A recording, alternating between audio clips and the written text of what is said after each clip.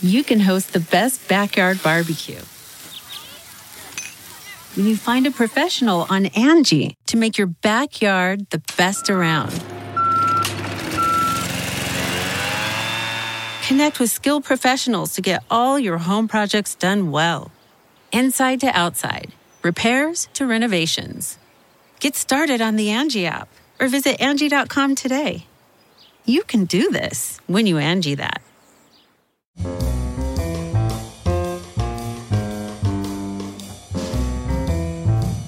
This is Merriam-Webster's Word of the Day podcast for Sunday, July 13th. Brought to you by Merriam-Webster's Collegiate Dictionary, 11th edition. Available from your favorite bookstore or online at www.merriam-webster.com.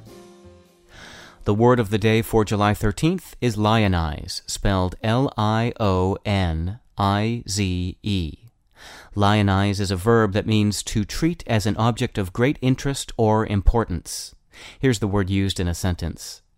After his successful first novel, critics lionized the young writer as a literary virtuoso, though he has yet to replicate the feat.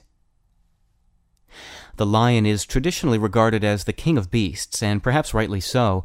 The lion is brave, stately, and often quite ferocious.